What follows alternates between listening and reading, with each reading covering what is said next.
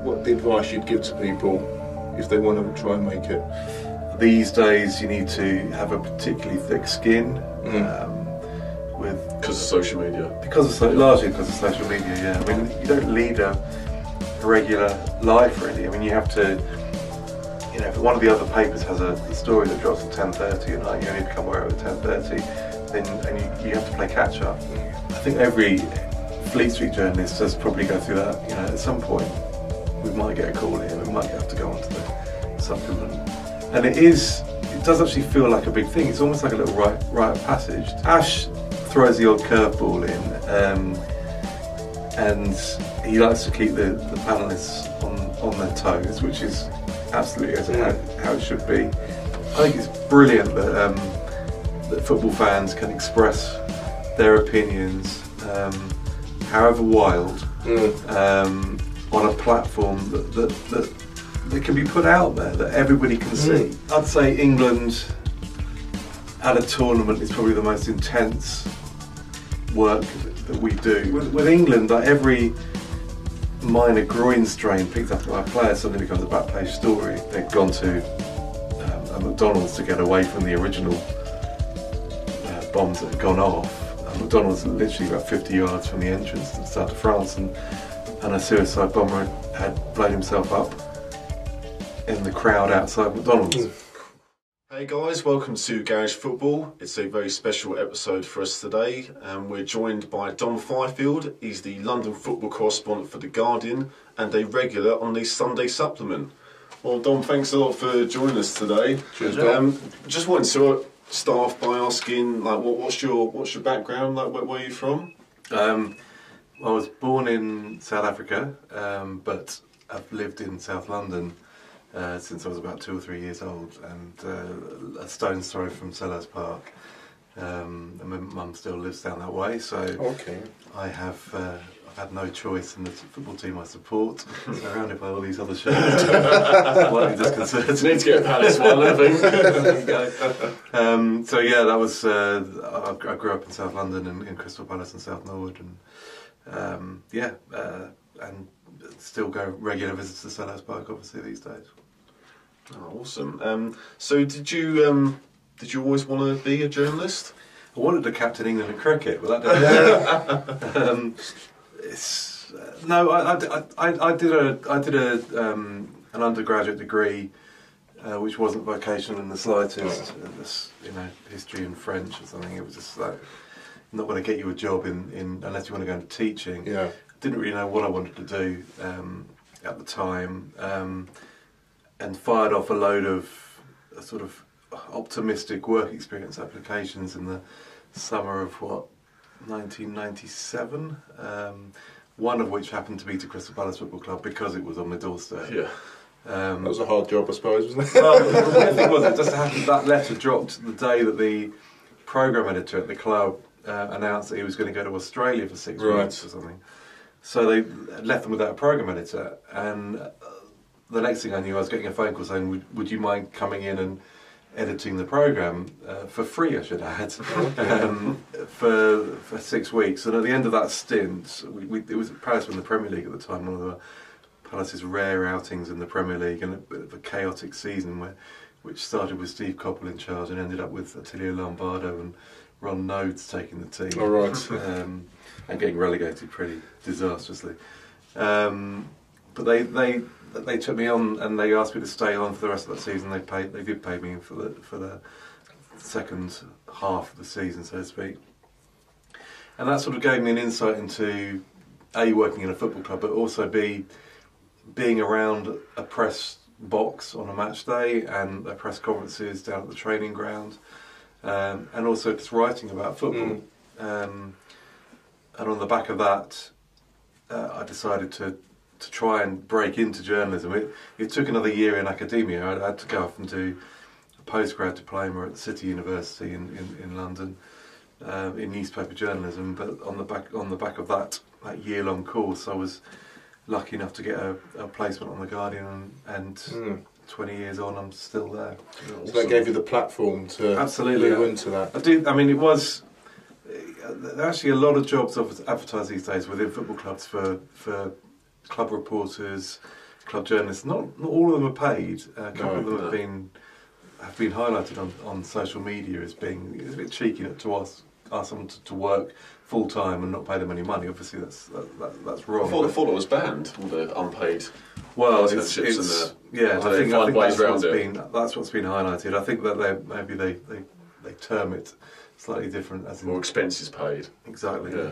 But the experience it gave me doing that job was invaluable. Definitely. I mean, I didn't have a clue. I genuinely didn't have a clue what I wanted to do, and that sort of shaped it. Yeah, that sort of gave me the sort of love for writing about football. Sometimes you need that kickstart anyway. Absolutely. You know, it's the bigger picture, isn't it? Some people can look at it as cheeky, but you've obviously developed it and taken it further. It's what you learn as well. And these days, if you're these days, it's all about social media as well within those clubs. So I mean, you're building a following by doing those jobs as well, and that will open doors and that will open opportunities for you. Yeah, but just for our followers on the channel, you've mentioned it before, but who's your team? Right. No, very much Crystal Palace. My young son is now subjected to them as well. I think I went the first game in the mid-80s. Ian Wright scored. Yeah.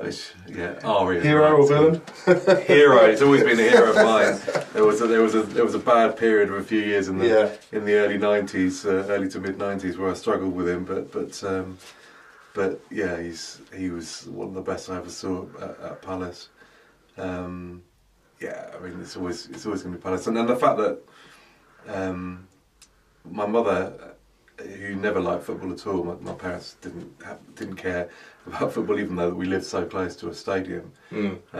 She now has had a season ticket at Selhurst since Simon Jordan was chairman, so it would have been about 2000. And she now takes her husband down to Selhurst, and they suffer like the rest of us with the dismal home form and the shocking results. But yeah, it's in your blood, isn't it? It's in your blood. You can't change it. Absolutely. You know, could be worse. Could be an Arsenal fan. Not having will. Which I am, unfortunately.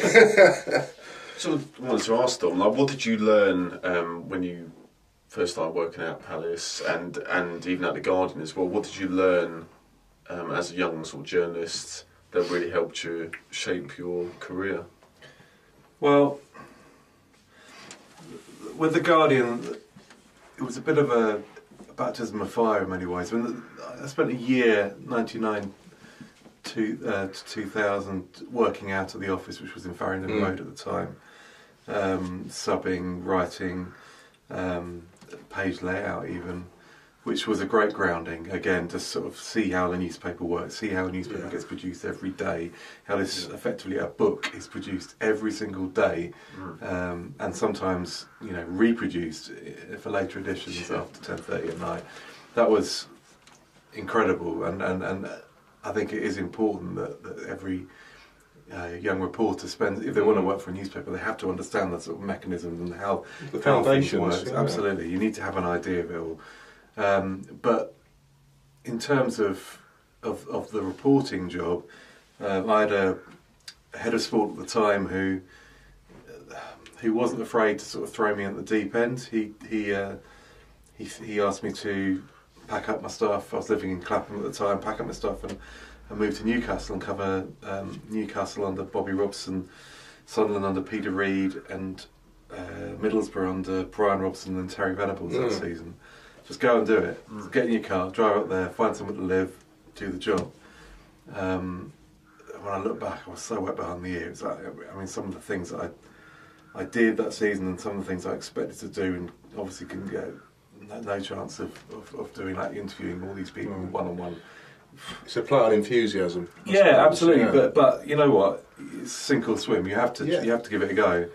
And after a year doing that, the same head of sport had a vacancy that came up on Merseyside. And this was towards the end of the season that Julio was winning 2001. 3 cup competitions, and their Merseyside reporter decided to join Everton in a head of comms capacity.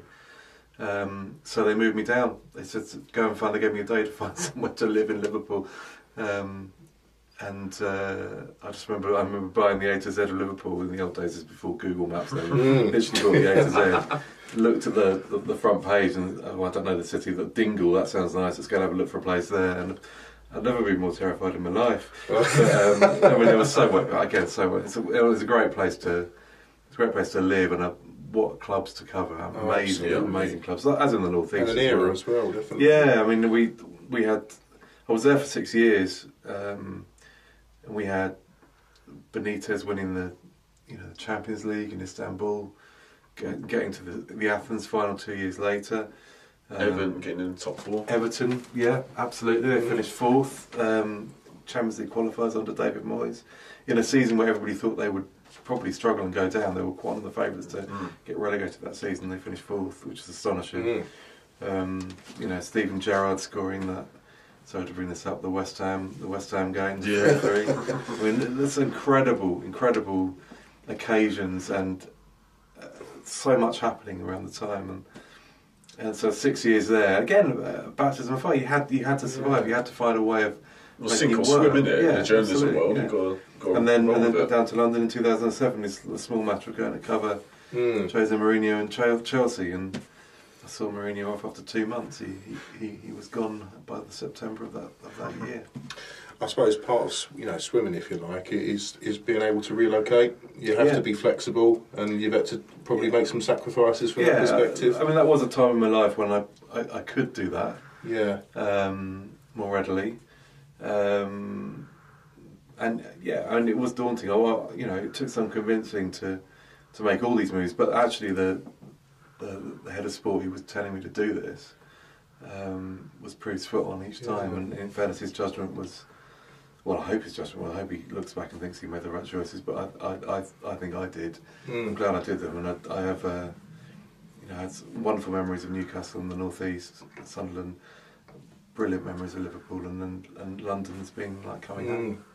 For young aspiring journalists, if you like, for sports journalism, what do they need to have? What the advice you'd give to people if they want to try and make it? You need to be persistent. Obviously, you need to be inquisitive. You need to want to get to the root of stories and get under the skin of football clubs and get to the heart of the issues. These days, you need to have a particularly thick skin because of social media. Largely because of social media. Yeah, I mean, when I started out 20 years back, if you get letters of complaint. Some of them are handwritten letters of complaint. Some of them painstakingly typed out. And people would do that, but it's far easier now just to log on to Twitter and tell people what you think of them and their copy. And also they pull you up on mistakes much quicker than these do, which is a good thing. And it keeps you on your toes, and you know when you're making too many little errors because these guys, your followers out there, or the supporters of the clubs you're writing about, they come for you and make sure that you know about it. So there's no room for complacency. You've just got to be on top of your game, otherwise you'll. Yeah, and you have to accept that it's 24/7. It doesn't. The hours are actually irregular. You can be furiously busy for long periods and then have lulls, but you don't know when they're coming. Because obviously it's a news generated business, so yeah, that tests you. That means you don't lead a regular life really. I mean, you have to. If one of the other papers has a story that drops at 10:30 at night, you only become aware of it at 10:30. And you have to play catch up. If you haven't got it, you have to. If it's that good a story, you have to be working through midnight to make sure that your paper, the last editions of your paper, and the website have that story as well. You have to be prepared to work 24/7. You're never off the clock. No, there's a lot of sacrifice, but look, don't get me wrong. You wouldn't change it. It's not a real job, is it? It's watching football and writing about football, and I feel hugely privileged and honoured to have been given the opportunity to do that, and to still be doing that after 20 years. That's awesome. So obviously you're a regular on the Sunday Supplement on Sky Sports. What's it like being filmed and talking about football with your fellow peers? Well, I remember the first time Ash rang up and asked. I mean, Ash, you wouldn't mind me saying, is a fellow Palace fan. We sort of shared Palace's trials and tribulations for years. And as I sort of became more established, I think every Fleet Street journalist does probably go through that. You know, at some point we might get a call here. We might have to go onto the supplement, and it does actually feel like a big thing. It's almost like a little rite of passage to be asked to go.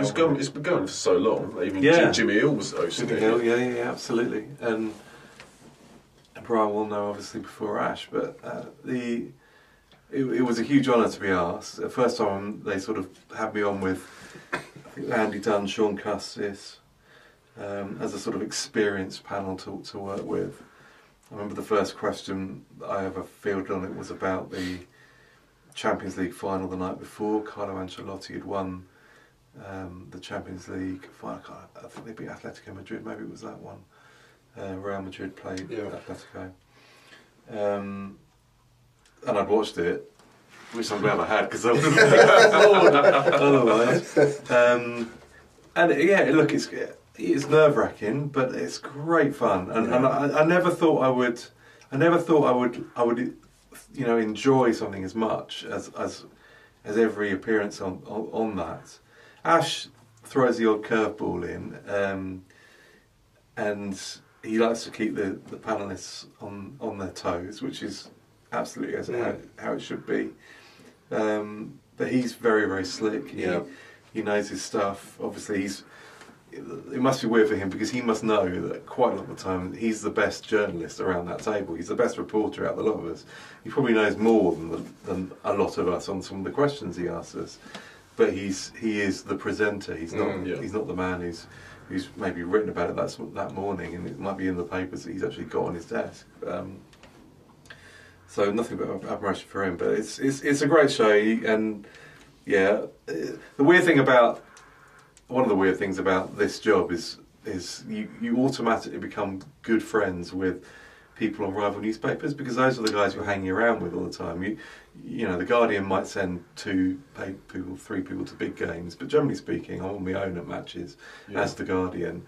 So I'm sort of mixing with, you know, my colleagues, my peers on other papers all the time, and they become your big mates, your big pals. And so to be sitting around a table talking about football, whether their camera's there or not, as you guys know, is with your mates is what you want to do. That's great. Yeah, you forget the camera's there most of the time. I'll never go that far. I'm always sitting there conscious, thinking, don't drop, don't make a mess of this. Just make sure your answer is safe and correct, and what you mean to say. But is there pressure in that though? Because you said about followers of the stuff you write. I mean, Sunday Supplement has been going for years, and that's got a big following. Yeah. You know, is there a real pressure there to make sure you say everything correctly? There's a bit of a ritual that happens after an episode. Okay. Where we're walking out the Sky studio building in Isleworth and to our cars, whatever. And it's sort of almost a test to see who looks at their phone first, to see the reaction on social media. Yeah. And you know, you're sort of braced for the burn of people either disagreeing with what you said, which is again absolutely fair enough, or people just pointing out how ridiculous you look or how daft you sound or whatever. I mean, but you know that must happen. You know, it makes you think a program on mainstream TV that's getting in 10 million viewers or whatever. What do those guys go through? It's natural to have that. It's. I mean, I've sat in the car on the way back from there. If I'm getting a lift, say, to a stadium for an early afternoon game, and I've sort of plucked up the courage and had a look. Oh dear God, I won't be watching this episode back ever. But for all that, it's brilliant fun. It is talking football with your mates. The croissants are real. Yeah, I was going to ask that. Are they real or not? They're all real. They're all real. The one of my, again, I think it was my second or third appearance. I was on with a lad who I won't name, and we never touched the croissant. Occasionally they come in and like break them up a bit in the breaks, so that you look as if you've been tucking in. But this lad, I think he was on about the second or third time we'd been on as well, and he tucked into a pastry. And as it was counting down, 5, 4, 3, 2, 1 to go back in, I looked at him and he had it all over his shoulder. He literally had bits on his mouth and it was like, get rid. He was going into the thing frantically, brushing it's like Paul Merson on Soccer Saturday. But you guys practice before it goes live? Is there like a rehearsal before? No. It's just straight in, straight in, yeah. And there's it's filmed as live. Yeah. Do you have an itinerary though of what you're going to be? Do you know what you're actually going to be talking about?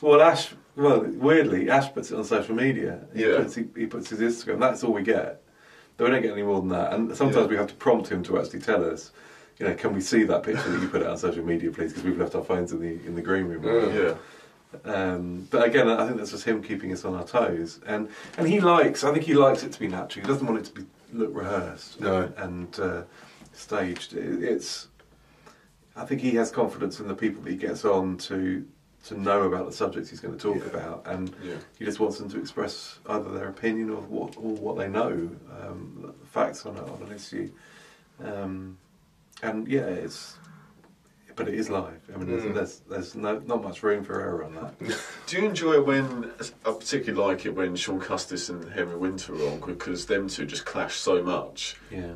Do you find it funny? Do you enjoy it where, like, say a couple of your peers who you go on with, they really disagree over something, or do you just like, this is what it'd be like down the pub with no cameras? Well, you enjoy seeing them disagree. Yeah, I'd suggest that if those guys, if you took a selection of the regulars on that and put them in a pub situation talking about football, some of the disagreements would be more vehement, they'd be more heartfelt than possibly they are in front of the Sky cameras.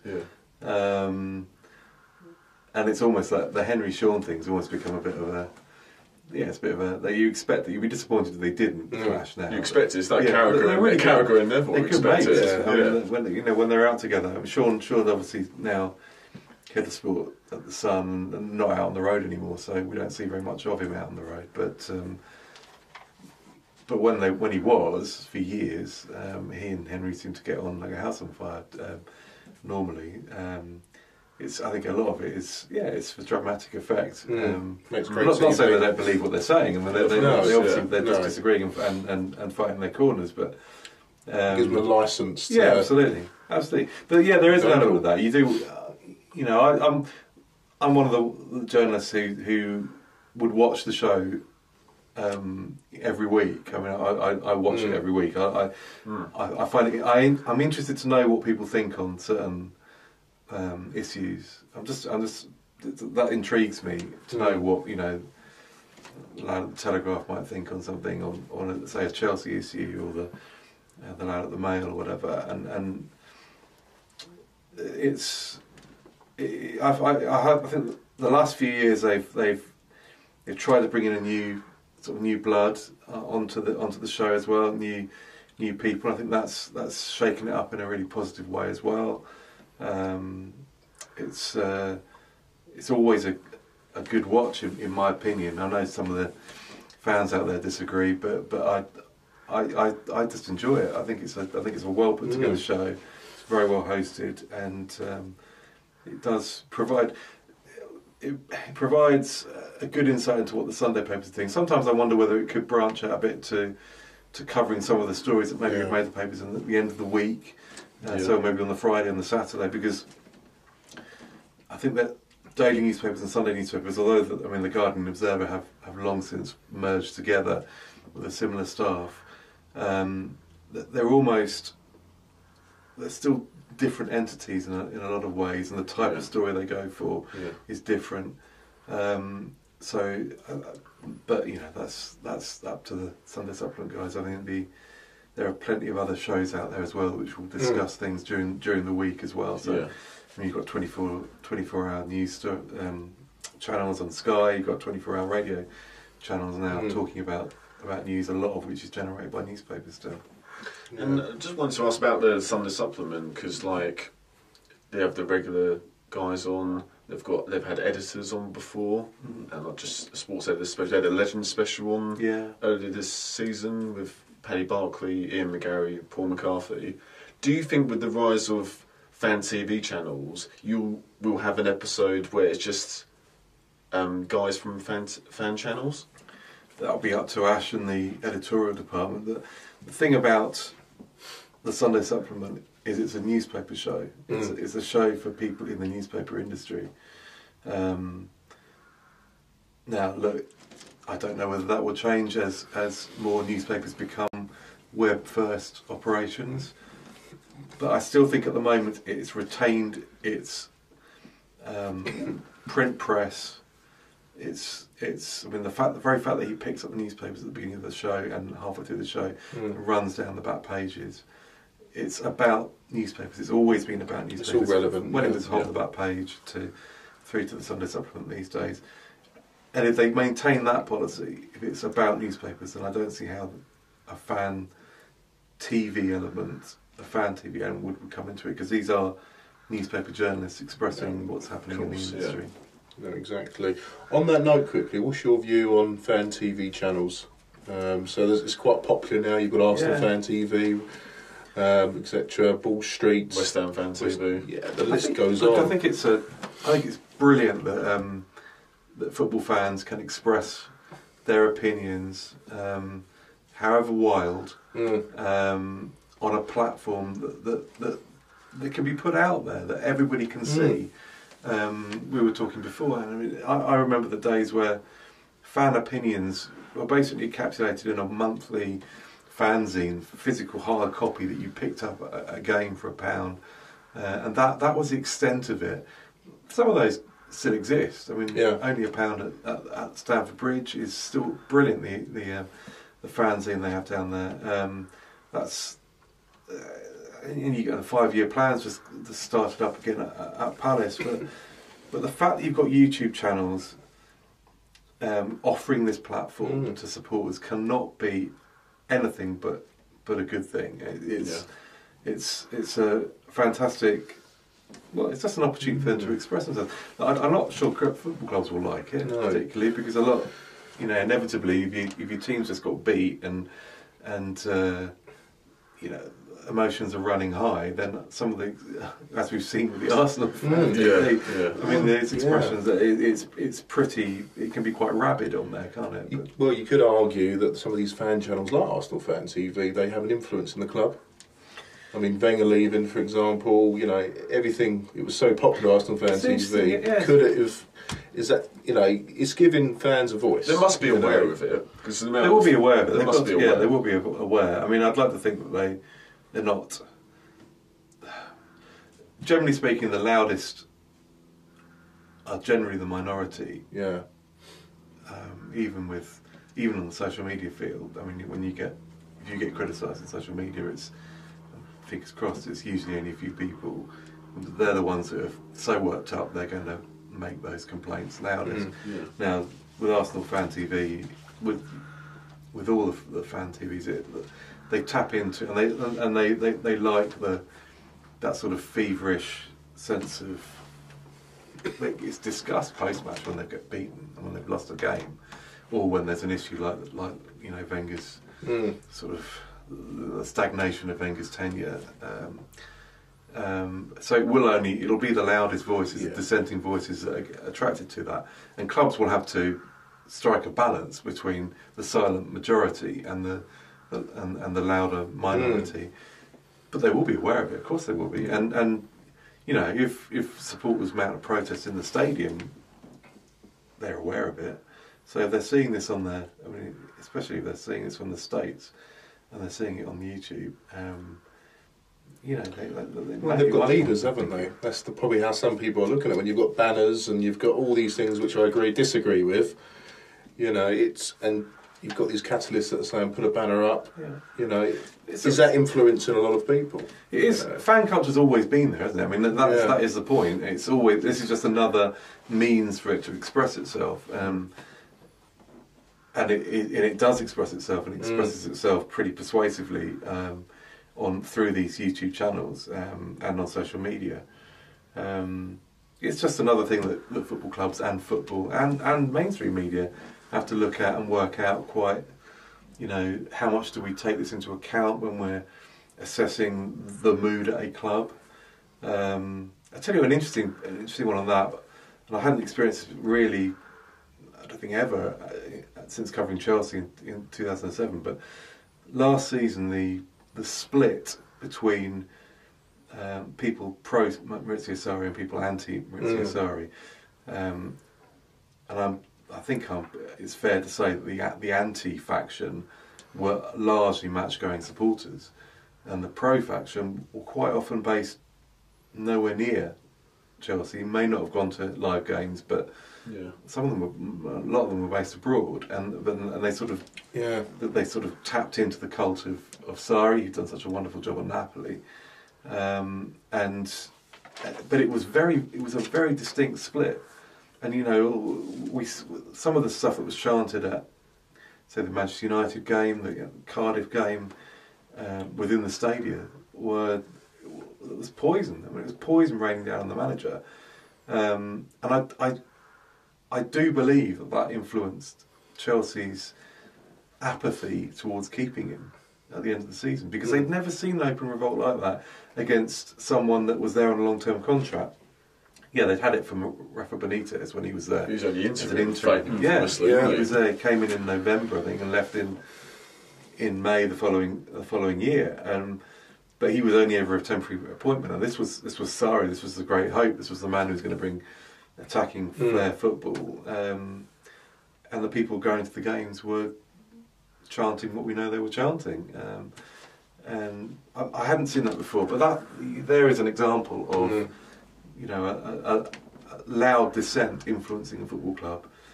I think that was probably more widespread than, you know, the type of anguish you get expressed after a 1-0 defeat to whoever at the London Stadium or the Emirates. But, you know, if Arsenal Fan TV is tapping into a general sense of discontent, as it has been, certainly did under the Wenger tail under the Wenger era, then people will stand up and take notice. Absolutely, and I think the main thing is, just like our channel, really, it's just to give fans a voice, and the everyday person can discuss. Football, just like down the pub, if you like, but on camera. It's brilliant. How can that be a bad thing? It's only good.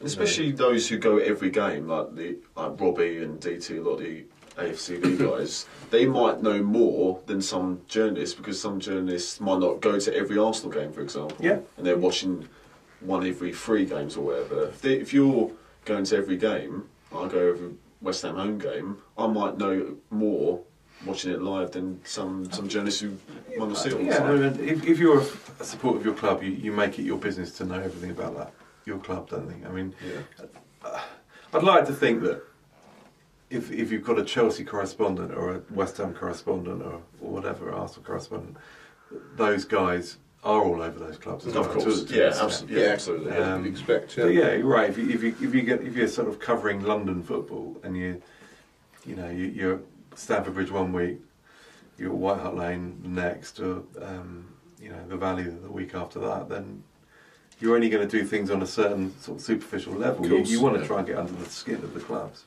Yeah, definitely. Well, you've covered England at a number of tournaments. Some good, like the World Cup last year. Some good, one good. Most of them bad, like Euro 2000 was pretty poor. I mean, what's it like covering the national team? Well, I started covering it in 2007, so the tail end of Steve McLaren's miserable spell in charge. The Croatia game forever seared on our memories. Wally with the brolly. Dear me. I'd say England at a tournament, it's probably the most intense work that we do. Always has been. It still is now. I think perhaps when I started, it was slightly more intense still. And South Africa in particular was a stressful tournament.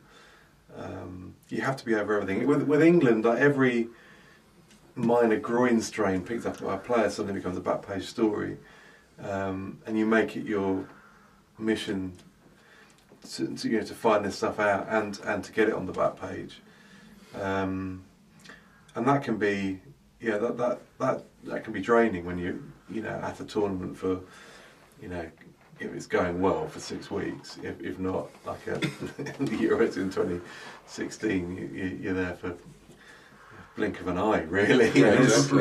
Brazil in 2014 as well, and there's a marked difference between covering England until they go out and then covering the rest of the tournament, which suddenly becomes so mumuch more fun. And it's you're writing about things that maybe aren't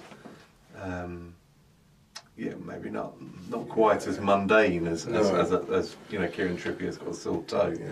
That said, the whole experience in Russia, the only time I've covered England right the way to the end of the tournament by one day, I mean 3rd, 4th place playoff, was by far and away the best that I've experienced. It was brilliant, and it was so nice to have positive things to write about England's performances and the mood around the place and the impact that Southgate had made. It was just fantastic, absolutely fantastic. I mean, I still think of all the tournaments I did, the first one I did 2002 in Korea was probably my favourite, and I wasn't covering England, it was just covering teams in sort of Busan and Ulsan and a bit of Seoul. The squad that should have done well.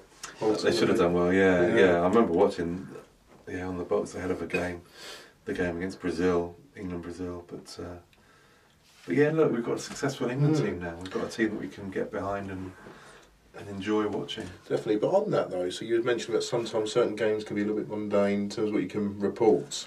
How do you keep yourself motivated? It's not the game so much. It's more the sort of the fact that if so and so turns up 15 minutes late for training, it's suddenly an issue, as opposed to if it was a club team, it wouldn't really make sense. But it's because of the focus so much on it. I mean, the whole of the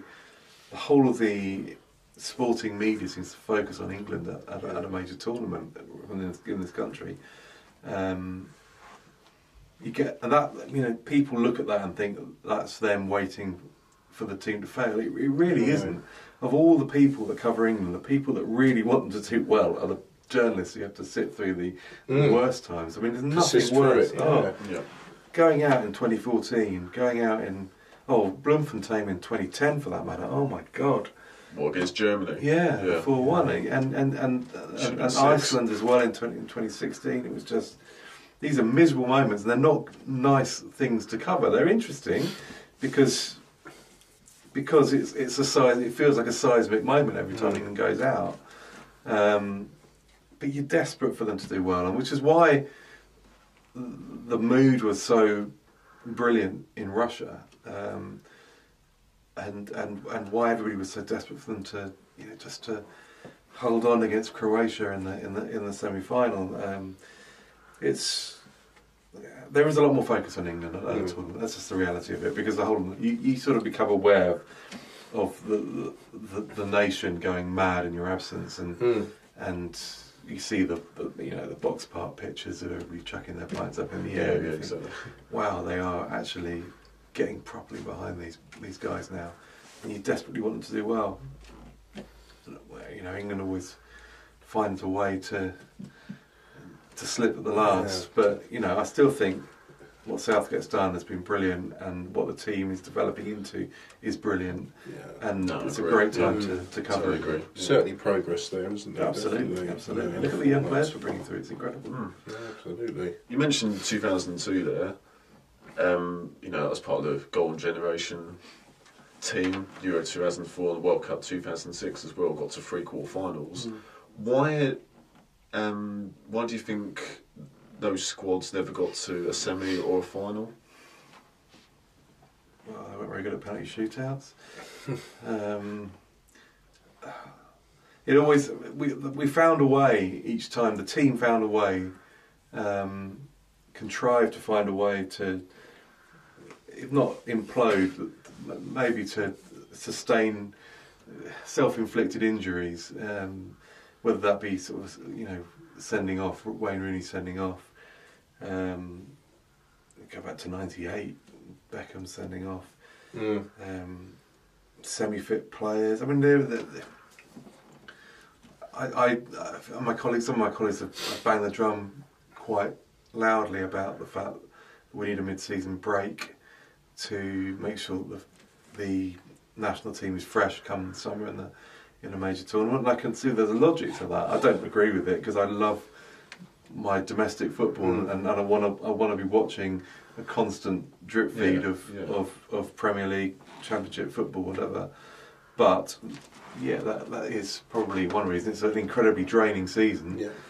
It's probably the most physically demanding divisional league out there, and so it shouldn't be a massive surprise that when they get to the summer finals and we're asking them to suddenly go again, that they're blunted, that they're knackered basically.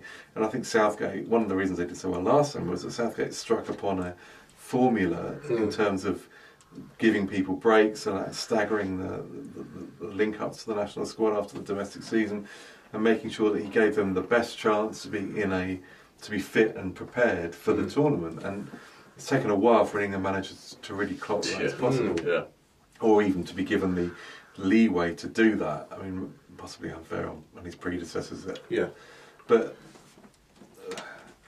it will happen eventually. Yeah. It will happen eventually. I thought this summer might provide silverware. I think we all did. Yeah. I think it's the first time in years that we actually believed. Yeah. But it's exciting now to, England have got, for example, a friendly coming up. It sometimes was an inconvenience. Yeah. For most fans. Well, we're looking to actually go to a game. Like, that's how, do you know what I mean? Like, whereas before you wouldn't go. No. Like, if it was like a friendly against some, like Liechtenstein or something, or qualify, I think, that's very shrewd. I mean, we don't often congratulate UEFA for the fixture scheduling or for the demands they place on the international teams, but actually the Nations League and creating those autumn internationals against Croatia and Spain, really good, was an excellent idea. Yeah. Really, really good idea, and hopefully, England will qualify for 2020. Their qualifying group is not daunting. There's some nice trips still to be had and some winnable games still to get to have. But come next summer, where you've got games at the semi-finals and final at Wembley, there's an opportunity there. There's an opportunity. Just finally on England, like you and the other English journalists, do you guys celebrate an England goal, or are you just so focused on covering what's happened that the emotion goes out of it? We try and say properly professional. I'll admit that a few didn't go up, not in the way that a fan goes up, as in goes wild and throws a drink in the air, whatever. But there was some punching of the air during the penalty shootout with Colombia.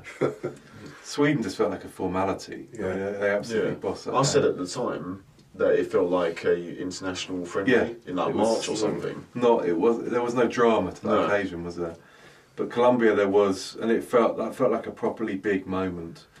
And then there was excitement when Trippier scores against Croatia. There's this latent desire for the national team to do well.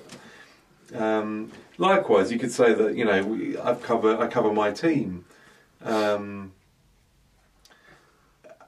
I don't celebrate if Palace score. But it must test you at times. Yeah, it has tested me. I remember when we were in the Championship and I was covering Liverpool Palace in a cup replay, FA Cup replay, and Palace won 2-0 at Anfield. And I was sitting next to the sports editor at the Independent at the time, who was also a big Palace fan, who'd come up from London for the game. And we were under the desk, sort of punching the air like this, but not visibly. You couldn't. I mean, I was surrounded. I was literally as close as I am to you. I was Liverpool fans were there, cursing Emile Heskey. So I mean, it's yeah. You can't be seen to be going berserk, and you're not. You have to remember you're not cheerleaders. You're there to do a job. But inside, my God, when Trippier scored, and it's fantastic. This is brilliant. And of course, that elation is there. It never goes. But we're fans as well. Yeah. So. Is that the downside to your job? Would you say, in the sense where you have to be? Yeah, maybe. I mean, it's made me appreciate going to games as a supporter more, because I mean, I had a day where last season in the cup again, when I had a free weekend. And I went as an away fan with my brother and a couple of mates. We went to the Doncaster Palace FA Cup tie. And it was like a proper day out. And people are doing this every weekend, lucky things. And we can't do that. But then, the counterbalance of that is I get to go to games. I get to travel in Europe and watching Champions League or Europa League games or England matches. I'm not paying for them.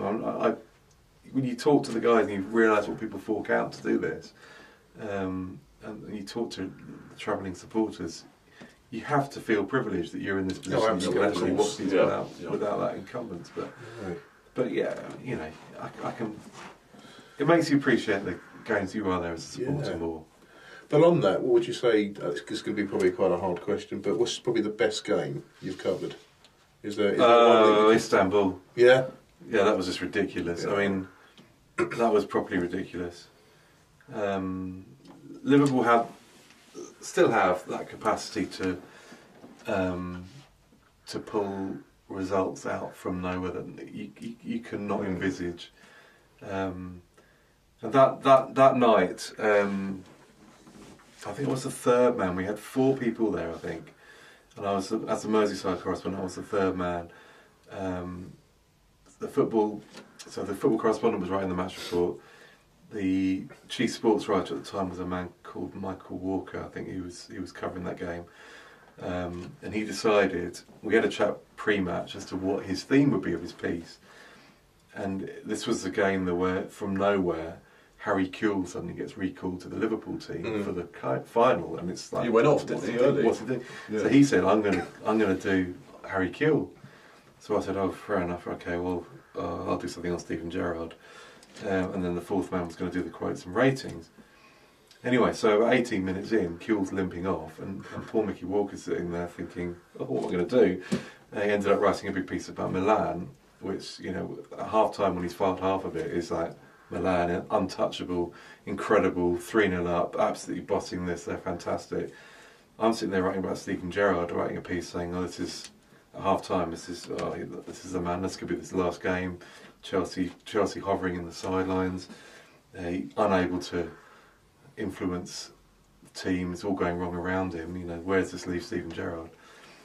20 minutes in the second half, we've ripped all that up. Mickey's gone complete bottle as AC Milan, and I've got this story that's just dropped in my lap with Gerrard doing what Gerrard did that night. Goalless moment, just unbelievable. And from 3-3 there was only ever going to be one winner. Yeah, even with Dudek's heroics, there was only going to be one winner.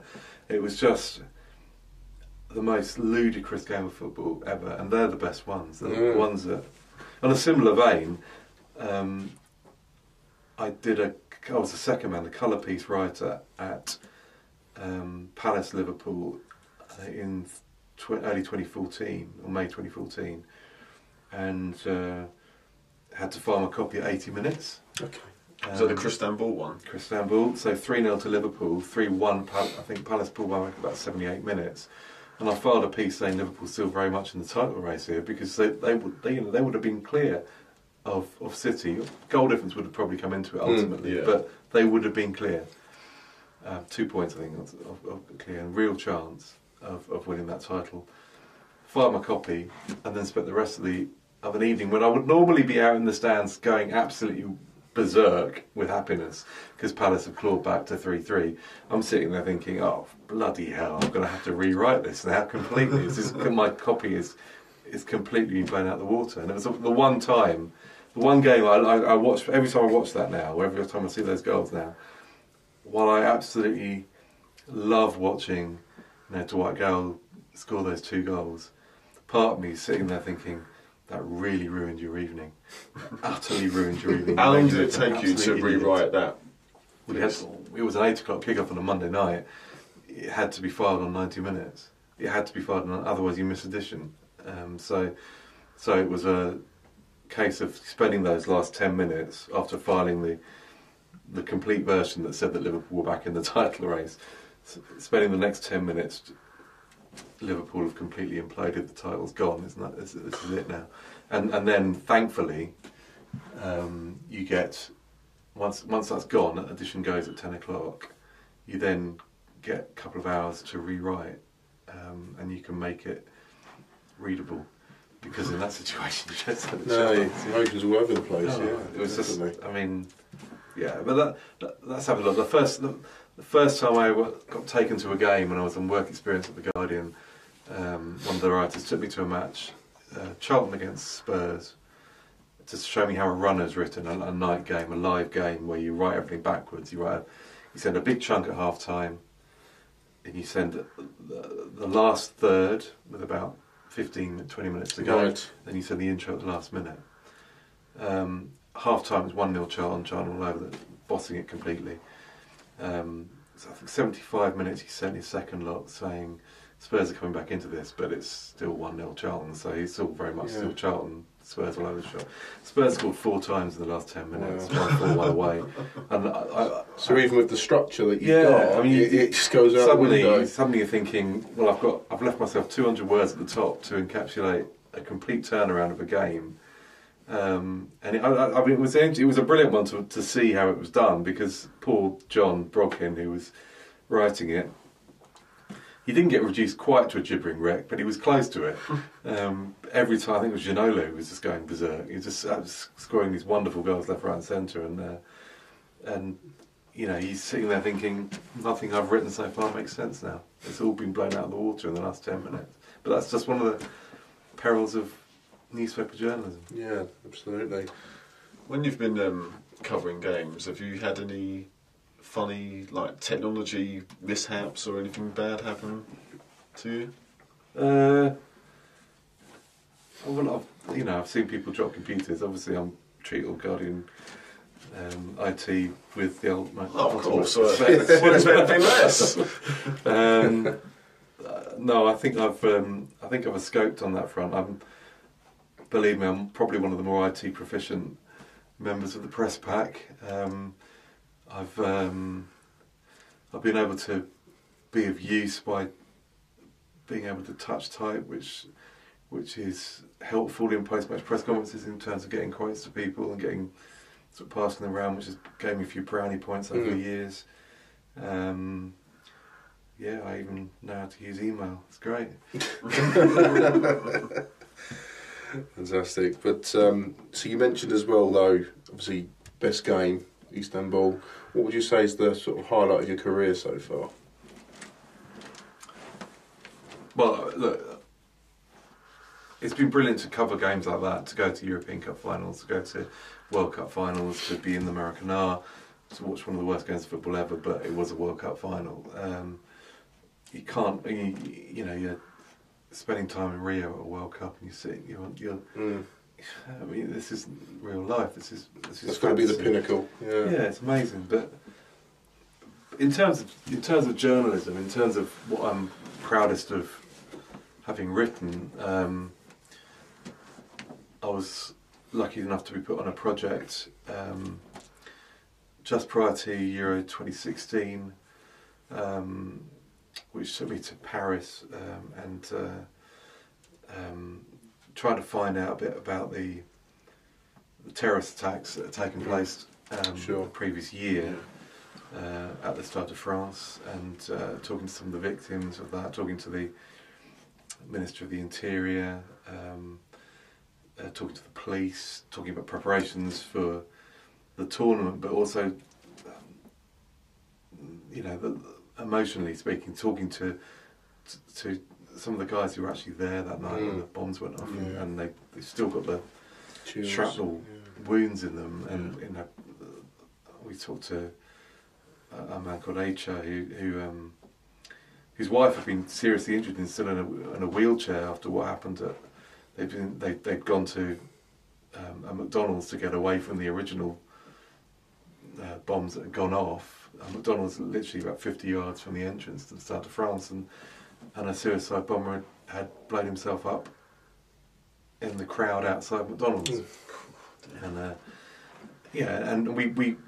he wanted to talk about it because he felt as if hadn't been made of it in France as to the extra people. They felt let down by the government. They felt let down generally by society. They'd been sort of forgotten, particularly given it was a few months before football came back to France, came to Stade de France for the first time for major tournaments in 1998. So we traced back the steps of what he'd done that night and where he'd been, and he sort of showed us. I mean, it was amazing. They hadn't even changed you have like gate H or something up on the, as you go into the ground. There was blooming shrapnel marks in the gate H at the top. Lampposts where he'd been standing, and he just sort of, I hadn't noticed, I had to walk past it 2 or 3 times, and he said, "No, look, come look," and he sort of, there's these massive gashes in this lamppost, and metal lamppost, and you sort of got an idea of quite what they'd gone through, and that was really moving, and really a project that wasn't easy, but it was really fulfilling, and we got a wonderful message back from him, from Acha, after publication, where he just sort of said, "God, the English do it really. When they do it, they do it really well, don't they? And make a point of doing things well." And that was really, really fulfilling. And the other one, which gave me a sort of sense of pride, and I hope helped the person involved, was the Stephen Corker interview. Who, when he decided he wanted to talk about his depression, his gambling and drinking addictions, and to sort of offer an insight into why a player who'd won an England cap in 2012 was sort of languishing in the reserves in a championship club, and that again took a lot of time, because you're basically asking somebody to bare their soul. All their demons are out there. Everything's exposed. They feel they're fragile anyway, and I'm thankful to say that on the back of that we became quite good friends and still in touch. And that was, I think he looks back on that with a sense of, hopefully people benefited from me coming out and saying all that stuff. That's incredibly rewarding to be able to do that. To be in a position where you can do that. Yeah, absolutely. Yeah, thanks for sharing those with us. Really appreciate it. So you mentioned Stephen Corker there. I mean, that was, memorable is probably not the right word, but it was certainly very interesting. Must be one of the best interviews you probably ever would have done. Are there any others that stick out in your mind? I love the interviews. The interviews are probably the favourite aspect of it all. You can sit down with someone. I've been lucky enough to sit down with Eden Hazard twice when he's at Chelsea, which is brilliant. He's a great value. He knows why you're there. He wants to be interesting. He wants to tell you something. Jose Mourinho, he was the type of person that when you sat down with him to do a one-on-one, he had worked out what he wanted to say, and he was going to make sure he said it whatever happened. So you knew you were going to come away with something of value, which of interest. But look, I can go. I did an interview with Neil Ashton actually when we were the first two to interview Wilfried Zaha for national newspapers rather. Just prior to his England call up in 2012, which was a controversial interview thanks to some of the furniture on the pieces and some of the quotes, but it was just lovely to meet this kid who was a complete genius, an absolute genius, and he was almost like he knew he was good, and he knew he could get better, and he had no fear whatsoever. He had that wonderful sort of, what have I got to be scared about? I'm as good as anybody out there, and to hear him say all that was brilliant, and I love Wilf to bits. I think he's the best player I've ever seen play for Palace, and so to have a chance to interview him was I was very lucky. And you could say the same for Wan-Bissaka last season. I mean, going back to Wan-Bissaka's school with him, old school, and seeing the adulation that 200 school kids squealing with delight as he walks into the hall. I mean, that's pretty special moments. Exactly, you see him uplift people's spirits. That's so important. Changing subjects a little bit now. Many of your colleagues have written books. Yeah. Is it something you're looking to get into? I don't know whether they have the time.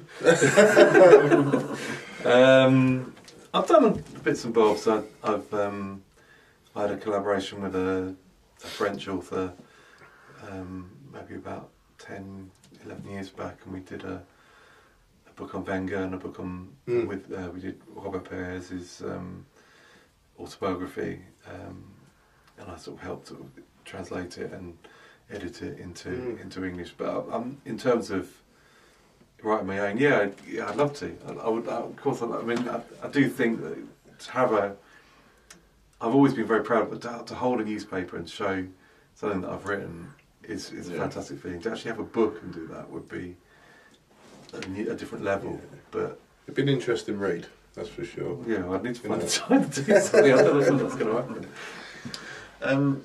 So obviously you've been a journalist for a number of years now. I mean, one of your peers from a few years ago, Paul McCarthy, he's got his own sort of management PR firm. Do you think you'll ever leave the journalism industry and to move into something else? I guess it depends whether the world of journalism has had enough of me or not. I don't envisage it. No, I mean, but journalism is changing all the time, and that what I started off doing 20 years ago isn't what I do now, and in another 10 years' time, when I won't have paid off a mortgage yet, so I'm still working, and I don't know what journalism will look like then. I just don't know. No one does. No. It's developing all over. When I started at The Guardian 20 years back, the internet site Guardian Unlimited was in a separate building around the corner, and it had a minute staff, and largely whose job was to copy and paste articles that had been written in the paper and put them online about midnight, so that what was in the paper was reflected online. These days, it's web first. It's web first. It's a website first and a paper, a trusted and respected, and a paper that we all love working for, and have loved working for throughout. That carries a good name, but it's a website first, and that just shows the sort of adaptation of journalism over that 20-year period, but it's a shrinking industry, the newspaper industry. That's not all down to me, but when I started working at The Guardian, we sold 400,000 papers a day. I think we're down under 200,000 now. Yeah. It can't all be because my intros are rubbish. It's because the industry is just shrinking, and it's just the way of the times now, isn't it? Yeah. And it's just instant for people to be on the train, get their phone out and read it first. And The Guardian, in fairness, The Guardian has been one of the first papers to embrace the whole internet revolution in terms of media. The app is good, is excellent. People can sit there and read The Guardian, and they can read The Guardian, whether it be a live blog or whether it be articles that have been in that morning's paper or going in the following morning's paper. That is the beauty of it, and it has adapted really, really well. but it can't stop. It's got to keep going. It's got to keep finding new ways to stay on top of it all, and which will lead it down different roads in the next 10 years. Yeah, it's exciting to see. In terms of football agents, do you think they tend to have too much power in today? In terms of journalism, or in terms of football? Yeah, football, yeah. Well, from your perspective. You don't like to see large amounts of money disappearing out the game.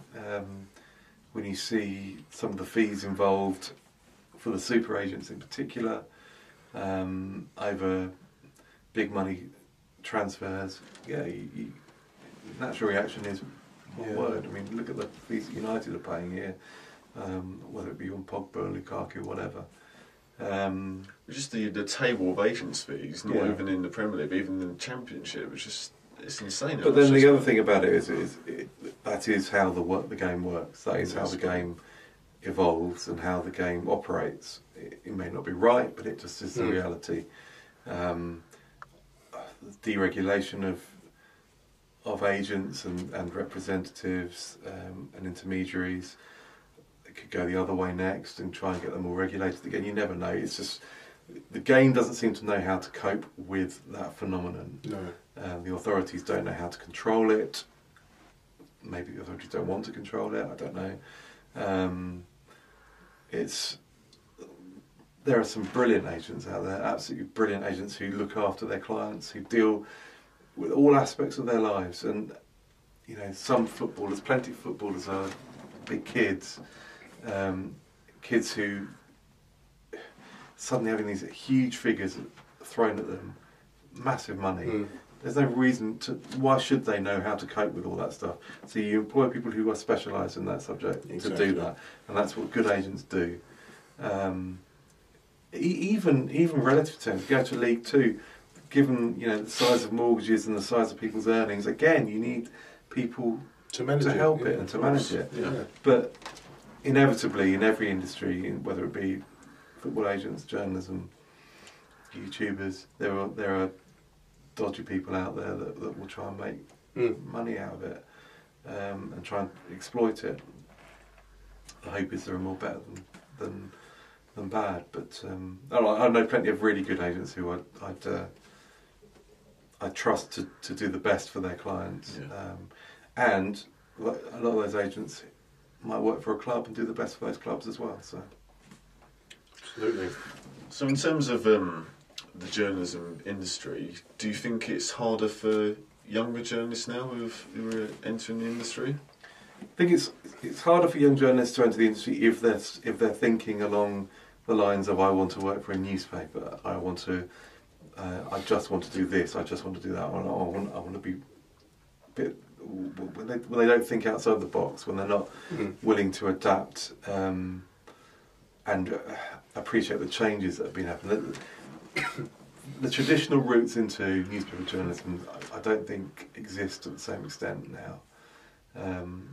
Courses, academic courses might get you a placement, but they might not get you a well-paid placement that will make it worthwhile. Local journalism isn't what it was. It's been shrunk down. It's been dumbed down to a large extent. Yeah. So you can't sort of go and spend 5 years on a local paper and develop a contacts book and a reputation and then get picked up by a national as easily now as you could do 20 years back. That said, there are more journalists, I imagine, now than ever before on the back of what the internet offers. So the opportunities are still there, but it's instead of saying I want to be a newspaper journalist, you want to be a journalist. You want to be someone who is probably more web proficient than paper proficient, who has other skills, whether they be video journalism, whether they be audio, broadcast, this. If you've got those skills, I still think you'll find a route in. It's the opportunities are there. It's just a matter of proving the quality and showing that willingness and eagerness to sort of adapt and maybe not don't know, maybe not sort of target specifics very much. I remember coming in, I just wanted to be a sports journalist, but you know, the best thing that ever happened when I was learning was being told, no, you're not going to do the sports journalism module. You're going to learn how to write a news story. Learn a news story, how to write that. It's discipline, isn't it? Yeah. Like going to court, though, going to local courts and stuff. That and coroner's courts and courts. That is everything. You can do that. If you can do that, you can adapt those skills to any field of journalism. You've got to write a good news story. You've got to recognise where the story is, where the angle is, and you can apply that to any field of the industry, and you'll do well. It's how committed you are as well, and consistent as well. I know it's difficult. I know it's horrific when you don't earn money. Of course. And you're being asked to work hard to get this in, because they don't fall in your lap, stories. You have to work for it. But the hope is that, you know, that something goes your way, and you just need that toe in the door, and then, you know, if you've got the qualities, if you've got the skills, you can excel. Absolutely. Obviously, we've just been talking about the changes in the journalism industry with the rise of the internet and social media and so on. What do you think will happen to the industry in the next, say, 5-10 years? We've got to find a way of making money from the internet. Advertising revenues seem to be going down all the time. People have tried paywalls. Some have worked, some haven't. Guardian's tried a donation scheme, which has done brilliantly initially. Be interested to see whether that's still got the same effect in a couple of years' time. It's got to find a way. But then, you know, to be fair, we've probably been saying that for about 5 years, 10 years now, trying to monetize the internet to make it worthwhile. I think it's difficult to do it when. I don't want to slaughter the BBC, but when the BBC exists and can put everything out on its website effectively for free, I think it's difficult then for the newspaper websites or news websites to try and charge people. So they've got to offer something different. They've got to offer something that the BBC can't offer, that isn't just a sort of rundown of the day's stories or events. So it's got to offer exclusive stories, like things that you can only get there, that you get there first there. It's got to offer analysis that is beyond compare. Interesting features that are different. They're not sort of, you know, mirrored elsewhere. It's just got to attract people in and convince them to subscribe to. Whether it's a pay site or not, you just got to find a way of luring people to you. But that's something that the industry's been struggling with for a long time. And it's difficult for newspapers as well, because you can't, by definition, you're there to find and uncover and report news. That is the point. So you can't then have a staff that's completely dedicated to writing analysis features, because what they're analysing, they haven't got any news to analyse. They need to generate news and find that news first. So it's really, really difficult. But I can't see it going. I can't see newspapers suddenly vanishing. Yeah, they won't vanish. They won't vanish. The names will never vanish. I hope that they stay in hard copy form for as long as possible, because picking up that newspaper and filling the paper and just reading it is something special. And as I said, going back to the beginning, they do that every single day. It's a book they're producing every single day. It's astonishing when you think about it. I think trends always they come full circle, don't they? You could talk about any industry, like music, for example. Yeah. Everything's digital. You can download. You've got Spotify streaming, but now you're going back to people want vinyl. Yeah. And people, do you know what I mean? So it's going to be. CDs will come back soon. You know. But I think there's always going to be a call for. I'd like to think so. Look, I'm not the right person really to ask on that because I'm in my 40s. I think the key will be what teenagers these days think about it, or what early 20s people in their early 20s think about it, and whether they have that affinity to newspapers still. And if you go, 5-10 years into the future, will my children have the same affinity to newspapers that I have? I don't think not in the same way. They can't have it in the same way because they're not as prevalent as they were. People aren't as reliant upon them in physical form as they used to be. But the names, the names will be maintained. The reputations hopefully will be maintained, and people will know that originally, when they look at their websites in 2055, the Guardian website will still be there, or whatever it is in that. God knows what it could be then. Some virtual reality website. Yeah. But it was a newspaper once, and it was something you actually held in your hand and read like a book. The Guardian website, like Daily Mail, like Mail Online, they've got good websites. Do you think, though, that other newspaper companies, media companies, have made the most of what the internet can offer?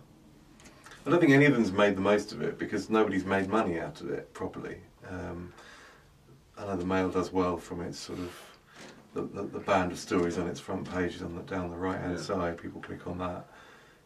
Have they made money in advertising? I don't know. You'd have to ask them.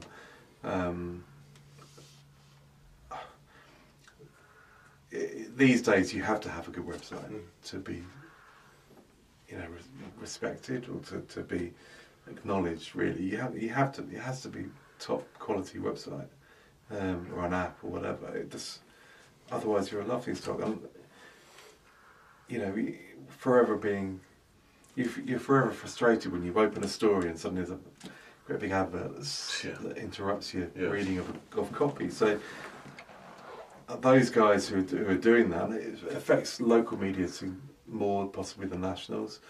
It must be killing them. It must be. I mean, I can't believe people enjoy reading stuff where they don't know where they are in the story. Their papers, the pictures or adverts popping up all over the shop. But if it's a necessity, that's how they get their money to survive, then they have to do it. I think it's just something that will evolve. All the nationals have good websites. The Indie was the first one to drop its paper form and to go purely website. Yeah. Others may ultimately follow that model, I guess, at some point. But I hope not anytime soon. Have you got any plans to set up your own YouTube channel? I think this performance will probably prove that I shouldn't. No, definitely not. For the opposite. Absolutely, yeah. Natural. I don't. I think I would.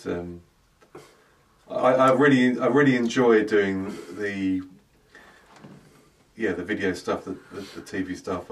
I think it's something that I never thought I would do when I joined the paper. It was never going to be something that was on the agenda really, but it's great fun, and the Sunday Supplement or whatever is similar in many ways to that, but YouTube, I think I'm probably a bit too old for all that, to be fair.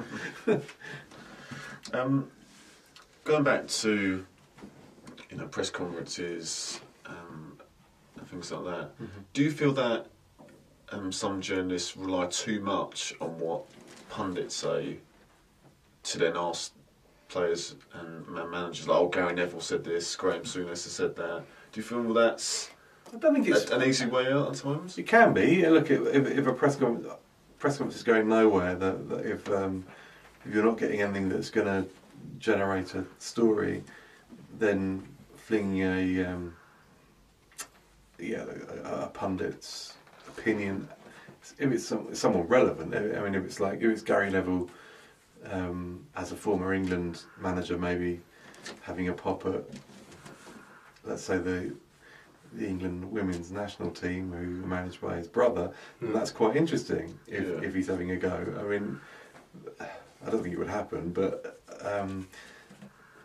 I don't think journalists go and unless it's something that's unbelievably high profile, as in and unbelievably outrageous. I don't think it happens that often.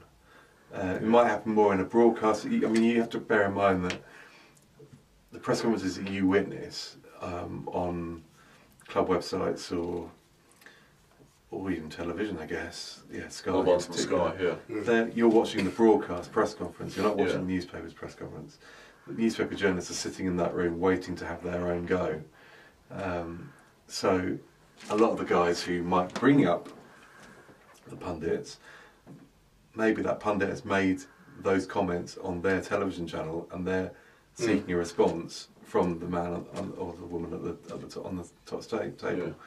So there's a sort of vested interest in getting a response there.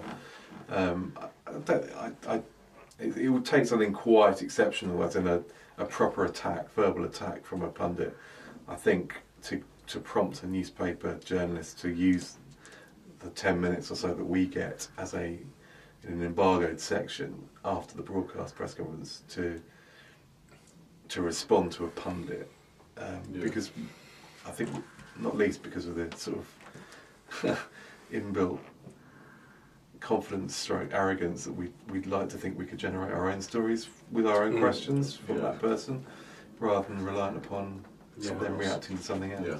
Brilliant. Well, thank you very much for your Dom. Thanks so much. time. It's been an absolute pleasure having you down. Thanks for coming down. No worries. So thanks for watching this, guys. Please subscribe and comment below and like.